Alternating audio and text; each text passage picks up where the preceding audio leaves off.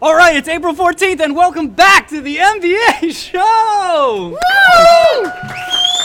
Loyal fans, it is tax day. Okay, remember to subscribe to us at www.thembashow.com. What's our headline, Our headline Tom? for the week, MBAs 1, IRS 0. Oh, that is right. A Maryland nurse, can you believe it? A Maryland nurse successfully convinced a federal court judge to let her write off $15,000 worth of her MBA education off of her personal taxes. Yes, I love it. Another way for the MBA to screw the common man. Are you serious, Tom? This is a loophole that MBAs are exploiting.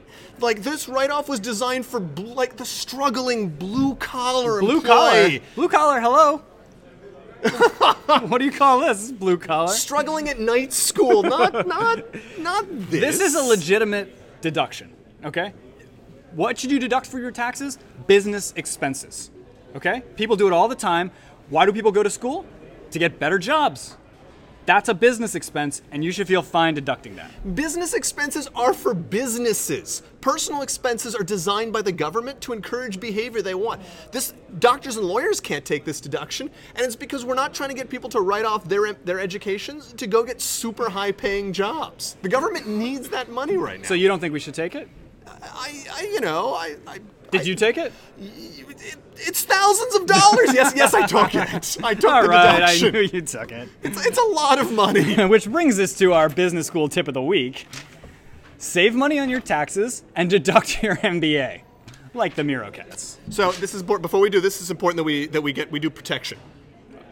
What are we about to do? Legal protection. Legal So okay. we are not tax professionals. It is very important. We don't even play them on TV. That you consult your tax professional. So the MBA Show legal department actually has prepared I've taken our usual MBA Show legal disclaimer, and so what I'm going to ask you to do is just all of you to quickly read this disclaimer so that you can agree to it before we go. Wait, hold on. Oh, there's more. Oh. All right. And if you've already signed the iTunes disclaimer, you double qualify. Okay, thank goodness. Okay. But this really boils down to one quick point. Excellent. I think that's an excellent rule. So, but we're serious about this. Do not sue us. Seriously, don't sue us. If you're gonna sue us, stop watching right now. So I think we should have a quick break while we wait for people. We'll wait. Go ahead and just turn off the computer. Don't watch. We'll wait. Okay. So for all the Canadians who are left, let's run through the requirements to deduct educational expenses. All right, let's deduct some MBAs. And see if yours qualifies. So there's a 4-question process. We'll do this game show style here. Question number 1. Do you need the education that you're trying to deduct? And do you need the degree you're trying to deduct to qualify as a requirement to qualify to perform a job? And the correct answer to this one is no. Correct or incorrect? The deductible answer. Right. If you want to deduct it, you should be answering no to this question. So this is when I was saying that doctors and lawyers, you can't be deducting your educations. This is why. Okay. What's the next one? Next one. Are you switching careers to a new trade or industry? And the correct answer here is, again, no. And I think, doesn't this pretty much exclude full-time MBAs? They're all career switchers. No. So you might think that, but for instance, in my case, like I said, I took the deduction. So beforehand, I worked at an online market research company. Okay. And afterwards, I'm looking to be an education entrepreneur. But if you look at the skills that I used before, I did sales work, I did marketing, I did general management, I did analytics. That's a lot of the things that we're putting into our education startup. It's a lot of the same skills that I'm developing and bringing forward at my MBA program. That's a fantastic argument.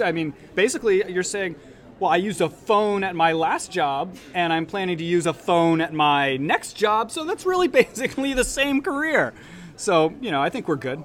Are you trying to get me audited? Audited, dude. They know you've got nothing left. You're an entrepreneur. So this is true, and that is why I was prepared for this eventuality, which is why IRS, if you're watching, he's a banker. Take him. I think the arrow's pointing the wrong direction. He's a banker. Take him. Dude, I am bulletproof here, man. What are you? There's nothing they can do to me. I got tax lawyers up to here. There's basically no reason to be rich unless you can afford OJ justice. Oh, smooth. Sweet God. I can't believe we went there.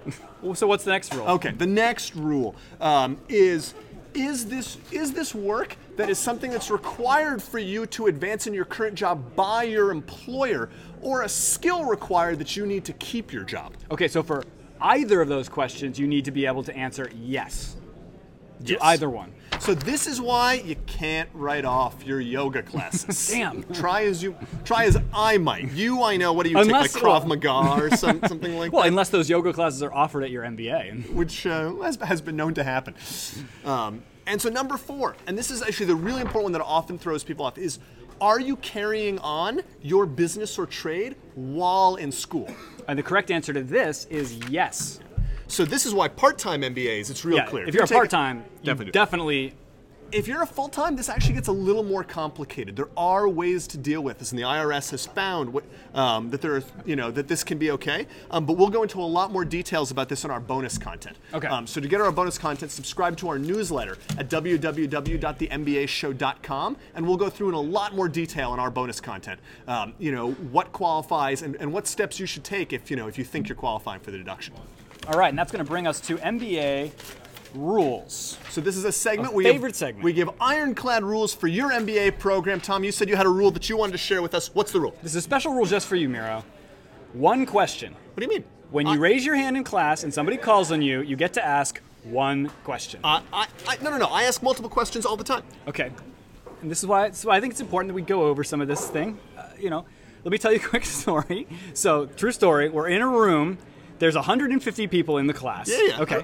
The speaker is a Fortune 100 CEO. I remember this. Okay, there's only 20 minutes left. Everybody has their hand up. 20 minutes left. Like 3 people are going to get called on. The speaker... And I got 2 great questions, and he's not going to get to me twice. The speaker calls on the MiroCaz, and he says, "Oh, actually, I have 2 questions." Because I had 2 questions. No, you do not get to ask 2 questions.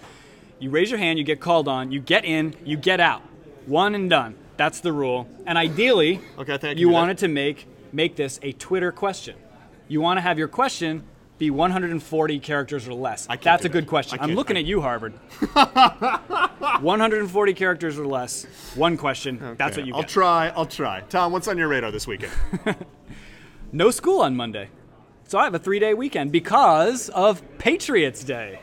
And you probably don't know what that is. For those not in the Commonwealth of Massachusetts, what is Patriots Day? It's a Massachusetts-only holiday celebrating Americanism, donuts, cake. We have no idea what banking. It's for. But we get the day off from school. And I will be taking that day off and be headed down to my hometown of West Hartford, Connecticut. I will be in the WH, rocking it out for Passover. All right. Remember to sign up for our bonus content. Subscribe to us on iTunes. I'm Miro Kaz. I'm the real Tom Rose, and you've been watching The MBA Show.